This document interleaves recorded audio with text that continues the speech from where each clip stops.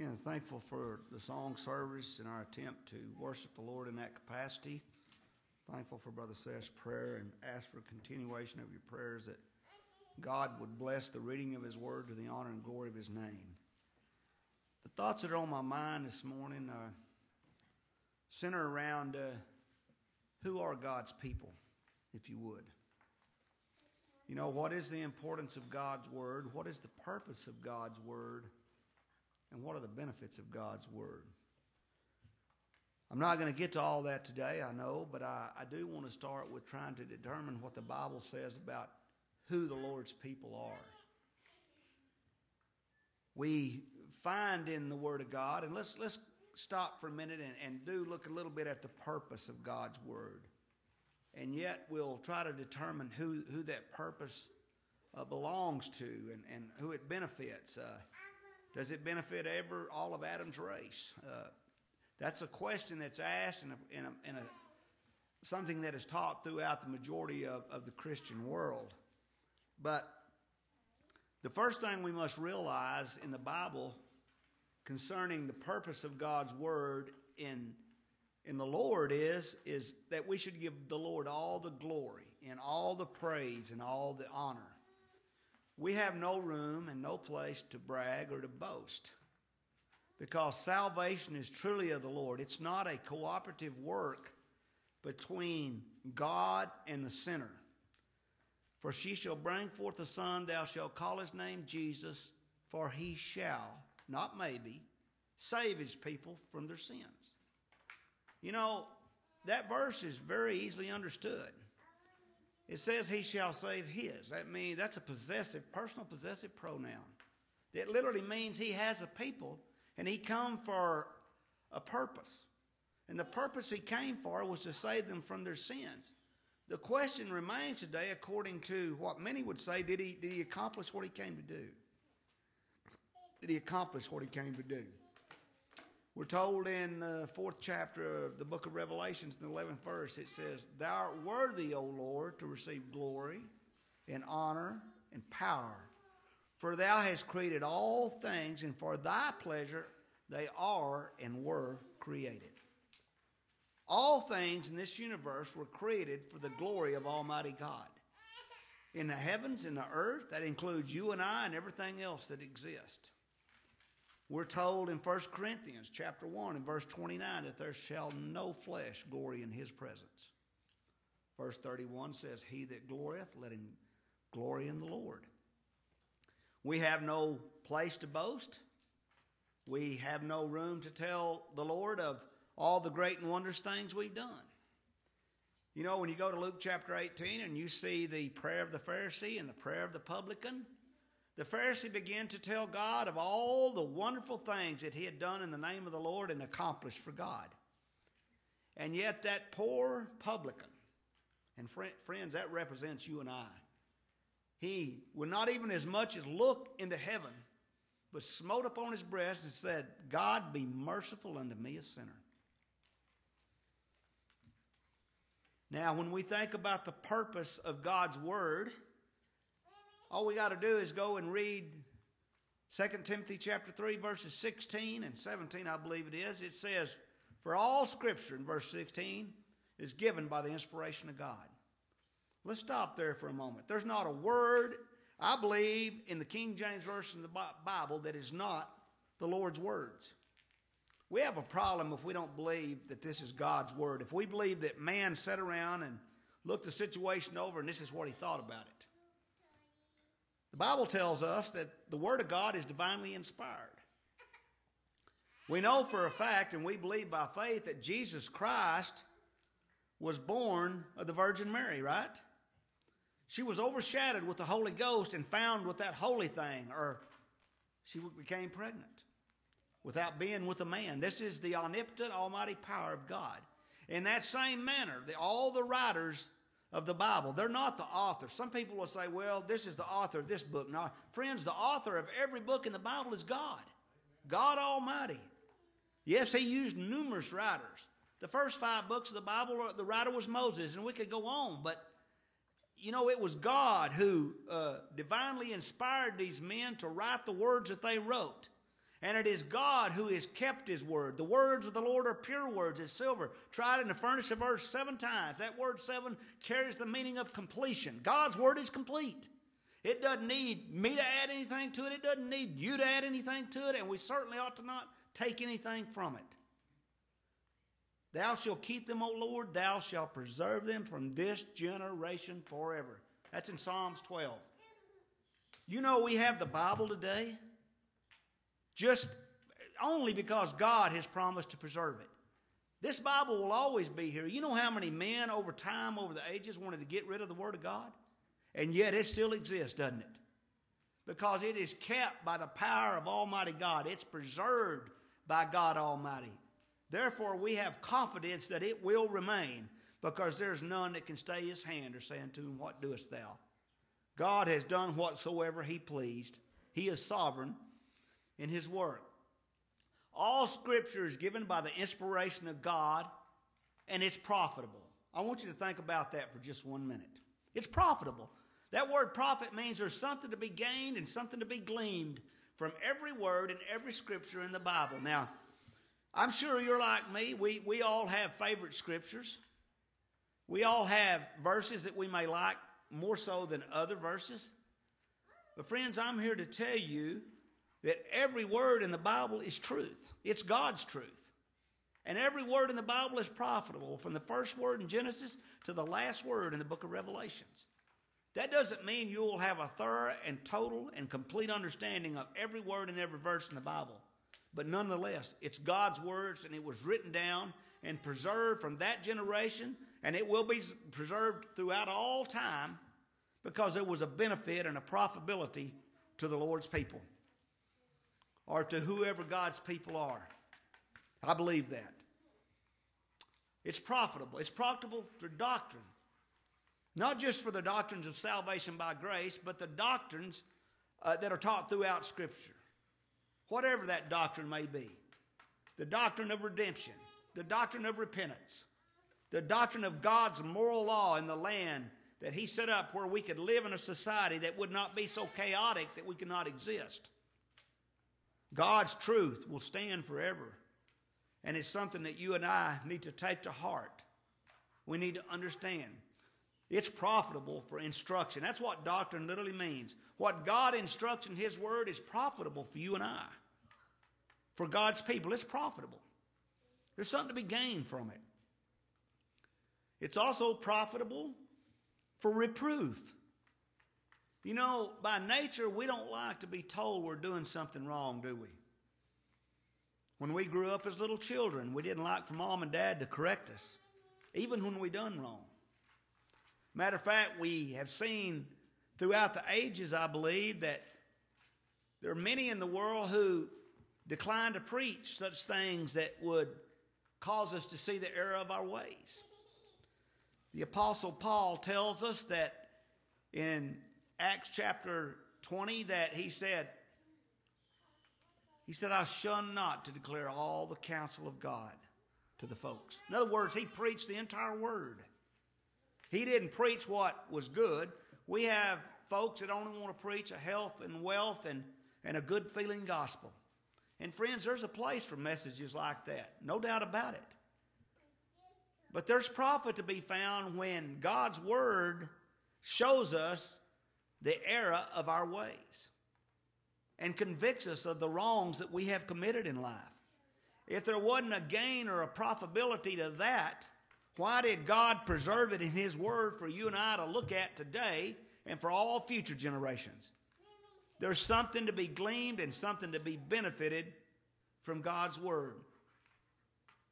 But he didn't just leave us out there in a point of saying, well, I see the error of my ways. He give us instruction, profitable instruction in how to correct that. It's profitable for doctrine, instruction, for reproof, for correction. He doesn't leave us to wonder. He teaches us the doctrine of repentance. He teaches us through the teachings of his word and the preaching of the gospel where we've erred, what we've done wrong, and how we can correct that. We've always needed corrected in life. We got corrected as children from our mom and dad, As we grow up to be adults, the Bible tells us, for whom the Lord loveth, he chasteneth. If God loves you and you're one of his children, and he does love you if you're one of his children, at some juncture in life you're going to get corrected. You know, correction from God is like correction we have with our children. You know, if you had more than one child in your life, you'll find that oftentimes there'll be a child in the family that has to have far more correction than another child. That's just the way it is. Some children are far more strong-willed. It's no different with us and with the Lord, our Heavenly Father. Some of us are strong-willed, and it takes more correction to straighten us out. But that's how life works. From being parents here in this natural life to looking under our Heavenly Father in heaven in a spiritual sense. So we find that it's good for instruction, doctrine.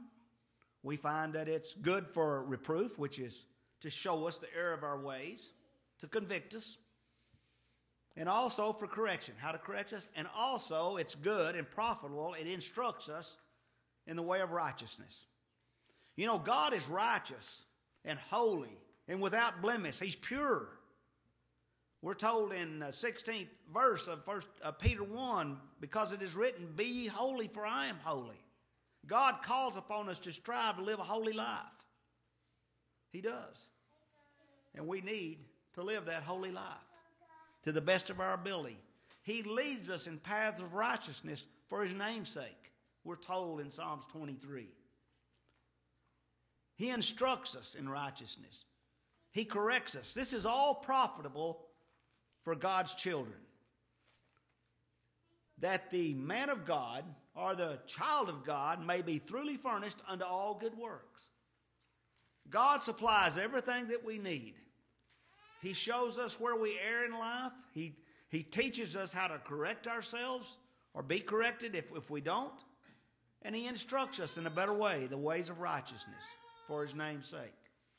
We need to remember that. We need to keep that close to heart. That is a grand purpose of God's word in our life, just in a short few verses. And in doing so, if we follow those verses, we honor and glorify and praise the God of heaven. And at the end of the day, that's what we were created for. And that's the purpose we have here in this life. Not just by attending services. We ought to do that, but it ought to be in every act and every part of our lives. We ought to shine through the glory of God in the way that we live because of what he has done for us. Now we think about who God's people are. This has been a question that has been raised for many, many centuries. The majority of the Christian community will tell you that, it's left up to you. God done his part. You must now do your part. It's a cooperative work. But the Bible teaches me it's not that way. The God of heaven, thus saith the Lord, teaches me that it's not according to that. In the Bible, we find that God's children are spoken of by different names. 1 Peter chapter 1, verse 2 says, the elect according to the foreknowledge of God the Father. The elect, according to the foreknowledge of God the Father. We know that they're called the redeemed. We know that in Psalms Psalms 107 and 2, let the redeemed of the Lord say so. The redeemed of the Lord ought to speak up. They ought to be in the midst of all people. Let the redeemed of the Lord say so, whom hath redeemed from the hand or from evil or from our enemies. Let the redeemed of the Lord say so. Sometimes in the Bible, the children of God are called the righteous. Even though we're told in the 3rd chapter of Romans, there is none righteous, no, not one. There is none that become righteous in their own sins. We're told in 2 Corinthians 5 and 21, for he hath made him to be sin. Jesus Christ, for he hath made him to be sin for us who knew no sin, that we might be made the righteousness of God in him. The imputed righteousness of Christ was imputed to every one of his children. And we're viewed as righteous through the blood of the Lord Jesus Christ. We think about this foreknowledge, and we're going to get to a verse in 2 Peter here in just a little bit, but who are the Lord's people? Is all of Adam's race the Lord's people? That's what the world teaches. The Christian world says that God died for every man. Most of the Christian world will take John chapter 3 and chapter 3 verse 16, probably the most quoted verse in the entire Bible. They take it completely and totally out of context. They don't read, you got to study what was told Nicodemus, what was taught to him by the Lord Jesus Christ, and the verses that follow that verse. It's lifted out of context. For God so loved the world. That's their first mistake, is not understanding what the world is there. That word world means an orderly arrangement. That's what it means. It doesn't mean all of Adam's race. We're told in 1 John 2:14, love not the world, neither the things that are in the world. We're told in the high priestly prayer of John 17, he said, I pray not for the world, but I pray for them which thou hast given me. If Jesus Christ died for the entire Adamic race, all of Adam's race, which is every human being, save the Lord Jesus Christ, who's the only man that ever walked upon the face of the earth that can say that God was his father genetically. We find out that every other individual that goes to heaven, I don't care who you are, had to be adopted into the family of God, having predestinated us unto the adoption of children by Jesus Christ unto himself, according what? To the good pleasure of his will. Not according to our will. That's in Ephesians chapter 1 and verse 5. But let's think about that great chapter in Romans that primitive Baptists preach on and talk so much about, chapter 8. It says back over here, elect according to the foreknowledge of God the Father, in 1 Peter 1 and 2. We're told in the 29th verse of Romans, for whom he did foreknow, he also did predestinate. That means to predetermine. We find out in the 4 places predestination is spoken of in the Bible, it's predestinating the people. God predetermined to have a people, and that these people would live in heaven with him throughout all eternity, and that he would do whatever was necessary to secure their eternal salvation. For whom he did foreknow, he also did predestinate to be conformed to the image of his Son. He predetermined that one day that we will be conformed to the image of his Son, which will be the firstborn among many brethren. We're told that when that last day comes, our bodies will be fashioned like unto the glorious body of the Lord Jesus Christ. That day's coming. And I pray that it comes quickly. For whom he did foreknow, he also did predestinate to be conformed to the image of his Son, that he might be the firstborn among many brethren. He goes on and says, moreover, whom he did predestinate, those that he predetermined, based on his foreknowledge. Now, some people will argue, well, God foreknew all people. He did. But I'll tell you, he foreknew a people in an intimate way, that he didn't know everybody else. Jeremiah told us, he says in Jeremiah 31 and 3, he says, the Lord hath appeared unto me of old, saying, yea, I have loved thee with an everlasting love, and with loving kindness have I drawn thee. I'll tell you right now, brothers and sisters, if our Lord and our God and our Heavenly Father loved every man that was ever born into this world, and they don't end up in heaven, God cannot be declared to be just. How's that so? Well, we're told in 1 Peter chapter 2 that he bore our sins in his own body. He himself bore our sins in his own body. If he suffered for the sins of all that were given to him by the Father, and he paid for the sin debt, past, present, and future, and he paid it in full, and then God sends one of those folks to hell, he's demanding that they be paid for those sins that the Son of God has already paid for. You sound like justice? That isn't the God that we serve. We're told in Deuteronomy 32:4, he is the rock, his work is perfect. All his ways are judgment, a God of truth and without iniquity, just and right is he. He is just whether you understand it or not. A lot of what goes on today is based on the pure fact that people cannot believe that God could have chose one man and not another, and that's just not fair. But he said in Romans chapter 9, for Jacob have I loved and Esau have I hated. What's the first thing they said after that? Is there unrighteousness to God? God forbid. You know, God wasn't obligated to save anyone. Did you know that? He didn't have to save one soul. We all took care of our destination, but according to his mercy, but God, who was rich in mercy, for his great love wherewith he loved us, even when we were dead in sins, hath quickened us together with Christ. By grace are ye saved. Not by your works, not by the fact that you accepted the Lord Jesus Christ. One day, every child of God will be in heaven, and they'll all get there the same way, and they'll be giving praise to the glory of God in the same manner. We're told in Ephesians 1:6, the praise of the glory of his grace, wherein he hath made us accepted in the beloved. We didn't accept Jesus Christ, he accepted us. He was given to us by the Father, and we have accepted him based upon the sacrifice he made to pay for all the sin that we had committed.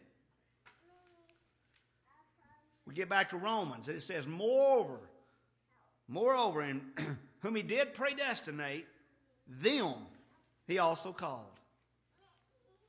He called. We're going to get to that word called here in just a little bit. Is that a general call? We'll look at that as we go on. But notice, who is it that he called here? Those that he foreknew. Those that he predetermined that would be conformed to the image of his Son. Moreover, whom he did predestinate, them he also called. And whom he called, them he also justified. They didn't justify themselves. It's not by works of righteousness which we have done, but according to his mercy he hath saved us. Titus 3:5. Whom he called, them he also justified. And whom he justified, them he also glorified. What shall we say to these things? If God be for us, who can be against us? He that spared not his own Son, but delivered him up for us all, how shall he not with him also freely give us all things? Who shall lay anything to the charge of God's elect? It is God that justifieth. Friends, that's the truth of God's word. Even in these verses here in Romans, we find that God knew a people. He foreknew them in a special and an intimate way. And he sent his Son to die for them. Jesus said in John chapter 6 and verse 37, all that the Father giveth to me shall come to me, and him that cometh to me I will in no wise cast out. There's eternal security right there. They won't be cast out. For I came down from heaven not to do my own will, but the will of him that sent me. And this is the Father's will which hath sent me. Of all which he hath given me, I shall lose nothing, but raise it up again at the last day. Friends, I'm here to tell you there's not one soul that Jesus Christ died for that won't live with him in heaven. There's an exact number, and their names were written in the Lamb's Book of Life. Those are the folks that will be called. They were foreknown by God. They're going to be conformed to the image of Jesus Christ. What a day that'll be. And I tell you what, as we look around in this world, that day looks better every day that we live. We're going to be formed to the image of the Son of God. He goes on here and it says, who is he that condemneth? It is Christ that died, yea, rather that is risen again, who is even at the right hand of God, who also maketh intercession for us. Who shall separate us from the love of Christ? If God loved every man that's ever born, every man that's ever born should be in heaven.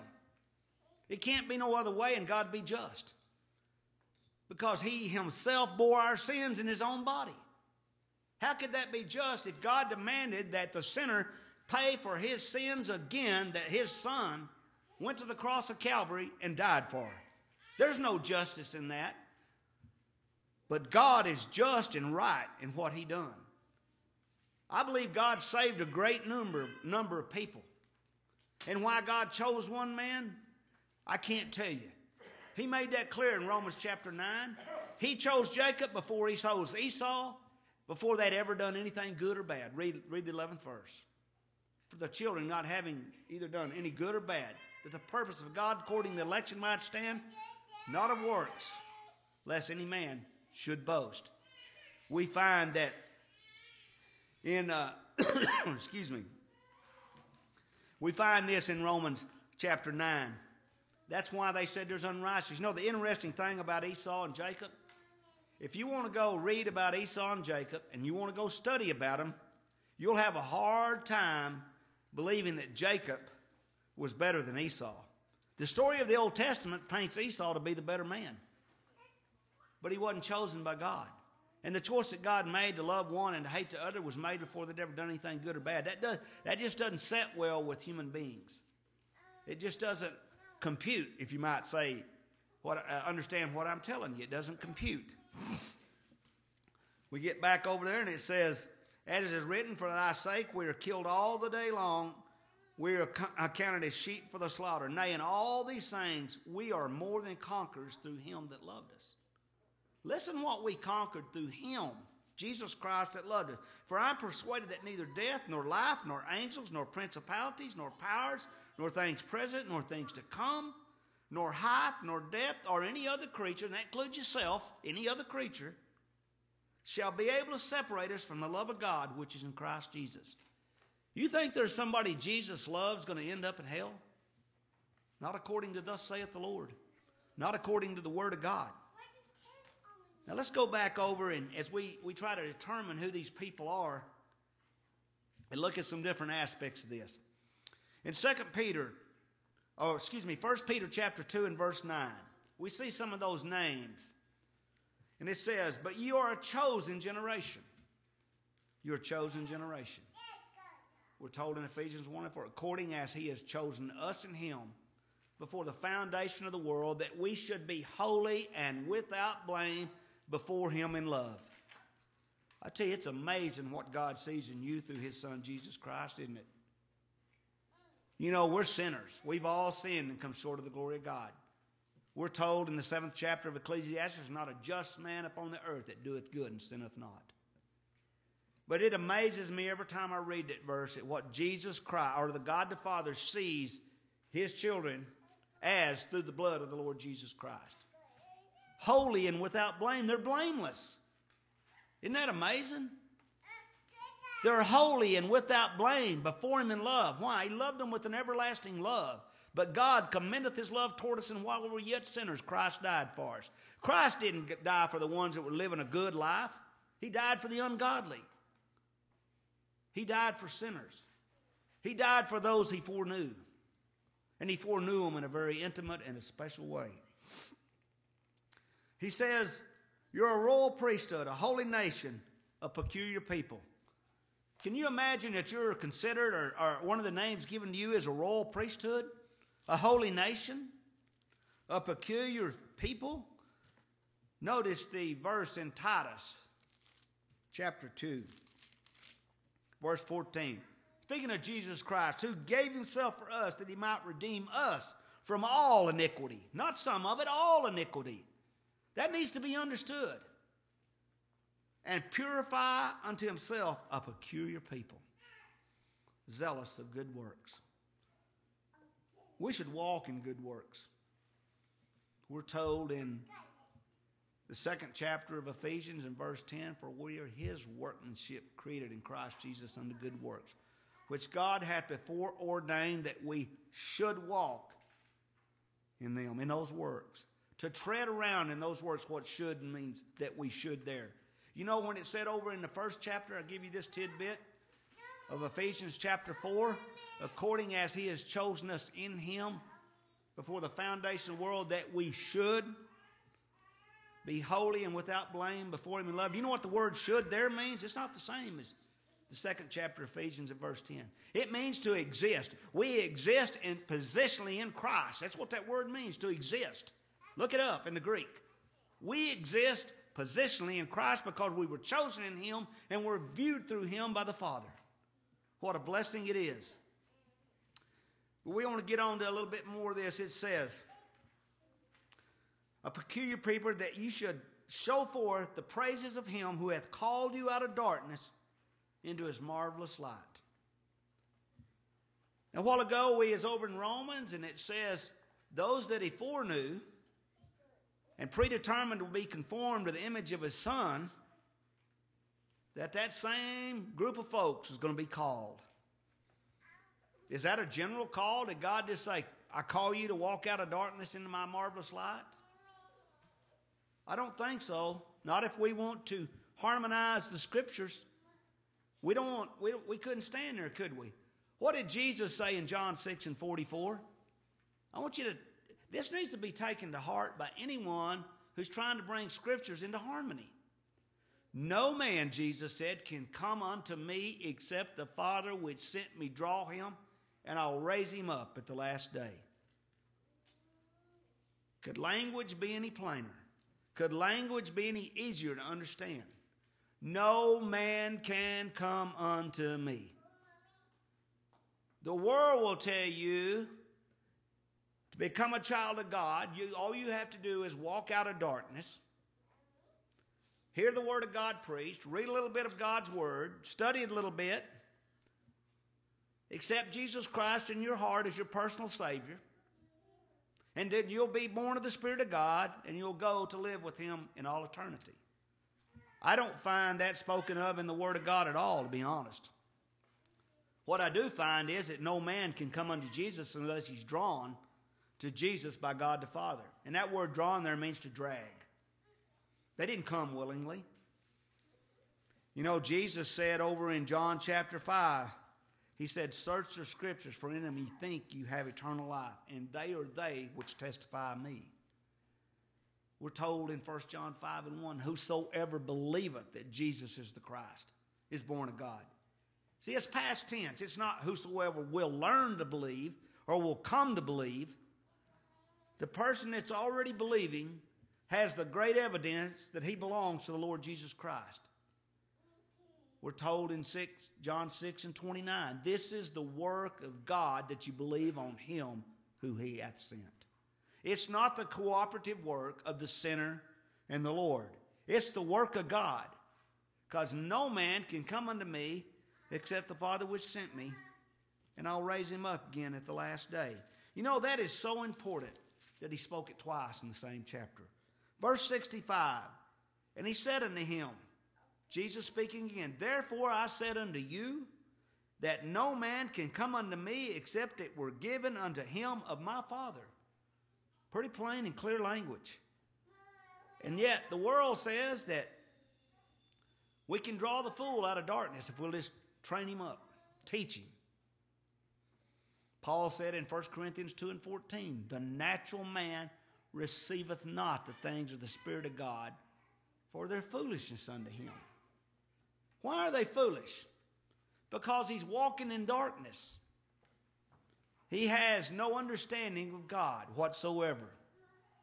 He's walking in darkness. Now when we go back over to John chapter 3, we talked of that verse that is quoted so often, so very often by the Christian world, that God so loved the world that he gave his only begotten Son. As I said, there's 6 or 7 worlds spoken of in the Bible. And that word literally means orderly arrangement. I'll tell you, that world that's under consideration there is the world of God's elect. He gave his Son for a specific people. And that he came. In the covenant of grace, God chose the people. Jesus Christ promised to go and to deliver them and to pay for the sin debt that they couldn't pay for. And every one of them was promised by the Holy Ghost to be called out of darkness into his marvelous light. Paul said in 2 Timothy 1:9, who hath saved us and called us with a holy calling. A holy calling. Not according to our works, but according to his own purpose and grace, which is given us in Christ Jesus before the world began. We were called with a holy calling. We believe that calling is effectual, meaning it has power to drag that person out of darkness into the marvelous light of the Lord Jesus Christ. Notice in John chapter 3, begin in verse 17, right after that, for God sent not his Son into the world to condemn the world, but the world through him might be saved. Again, people say, there it is. But notice verse 18, he that believeth on him is not condemned, but he that believeth not is condemned already. Does that mean you can just decide what you want to do? Because he hath not believed in the name of the only begotten Son of God. And this is the condemnation, that light is come into the world, and men love darkness rather than light, because their deeds were evil. Do you know that that is the condition that every child of God was in at some given point in their life? I don't know if you knew when you were born again of the Spirit of God. I know the Apostle Paul did when he had his experience on the road to Damascus, no doubt about that one. We know by the preserved word that God has given us that John the Baptist, when he heard of the Lord Jesus Christ to be born through Mary, when she told her cousin Elizabeth that he leaped for joy in his mother's womb at the salutation of Jesus Christ. No doubt, John the Baptist had spiritual life in the womb of his mother. Sometime between conception and death, every child of God will be called out of darkness into his marvelous light. I made reference to this in the last couple of weeks. If you read the two accounts of the two thieves that went to the cross with Jesus Christ, you're going to find either that there's contradictions in the word and the scoffers will say, there you are, or you're going to believe in the immediate regeneration of the soul when you read Luke's account. There was a change that took place, a big change. He goes on and he says in the 19th verse, in this condemnation, that light is come into the world, and men love darkness rather than light, because their deeds were evil. For every one that doeth evil hateth the light, neither cometh to the light, lest his deeds should be reproved. Well, is it possible for that man to turn himself into a God-fearing, God-loving, God-desiring man? The Bible says it's impossible. Notice what it says in the first chapter of John, verse 5, or Gospel of John, verse 5, first chapter. And the light shineth in darkness, and the darkness comprehended it not. Now, it does mean it didn't understand it. Darkness doesn't understand the light. There's no question about that. But that word there carries a far greater meaning than just the ability to understand it. It means apprehend or seize. It was impossible. It's impossible for those who walk in darkness to seize the light, to apprehend the light. They can't even understand it, much less seize it or apprehend it. Friends, I'm telling you, those who are going to get the benefits from God's Word, those who are going to understand the things of God's Word, are those that God chose, those that God called out of darkness into his marvelous light. He goes on back over here in chapter 3, for everyone that doeth evil hateth the light, neither cometh to the light, lest his deeds should be reproved. But he that doeth truth cometh to the light, that his deeds may be manifest, that they are wrought in God. God wrought a work of grace in that man's heart, and there was an immediate change. I tell you, all you got to do is go look over in the book of Luke. And when you find the difference in that thief that hung on the right hand of Jesus Christ, he didn't have the gospel preached to him. Matter of fact, there's no account that anything was said to him, but I tell you, there was a change that took place, and it was a mighty change. He called Jesus Christ Lord, and the Bible says, unless you're born of the Spirit of God, that's an impossibility. You can't do it. It's an impossibility. We're told in 1 Corinthians chapter 13, I believe it is. We'll just read that verse. In Matthew's account, that thief, both thieves were railing against Christ. Never any mention of that, of anything changed in his account. You know, we have two different views. We have Matthew's view, we have Luke's view. We know the Bible taught us that John the Baptist was born of the Spirit of God in his mother's womb. And here we see a man that had something happen to him, and he was immediately regenerated right before his death, hanging on the cross of the right hand of God Almighty, the Lord Jesus Christ. He said, rememberest thou me when thou comest into thy kingdom.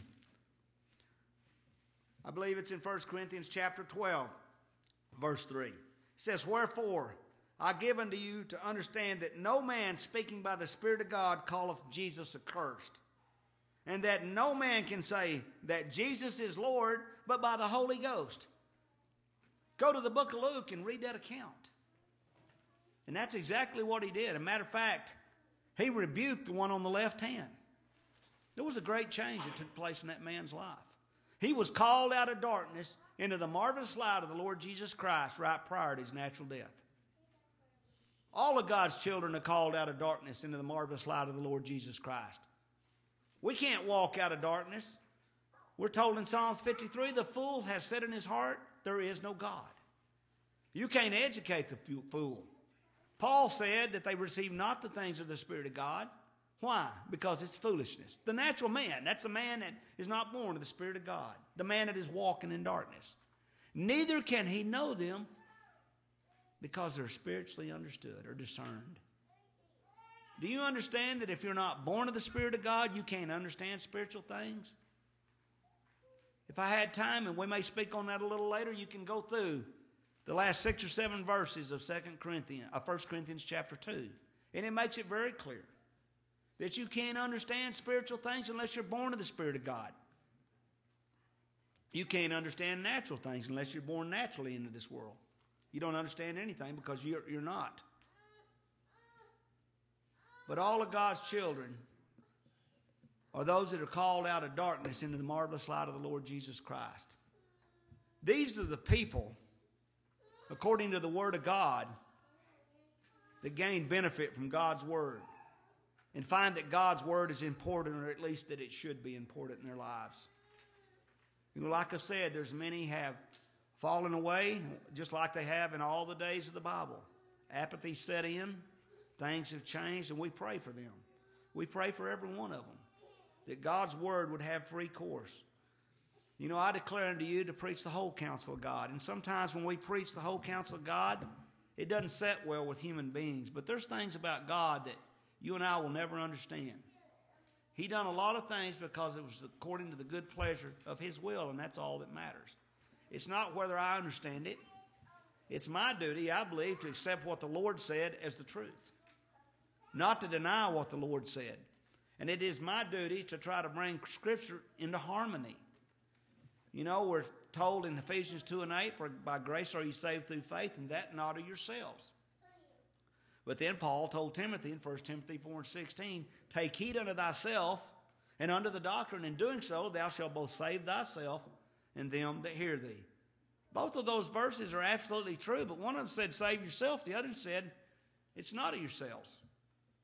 We know that the saving or the deliverance there in each one of those verses are different. One of them's timely and the other's eternal.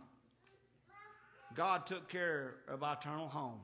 He took care of where the Lord's people would go.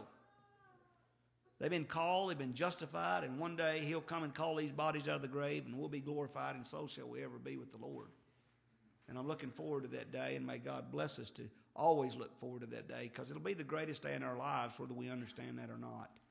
I'm going to quit. I thank you for your attention. I'm trying to keep from running out of voice or got a scratchy throat, but anyway, I certainly appreciate you being here. I hope God's Word was a benefit to you and a blessing to you, and hopefully in the future we're going to look at what the benefits are.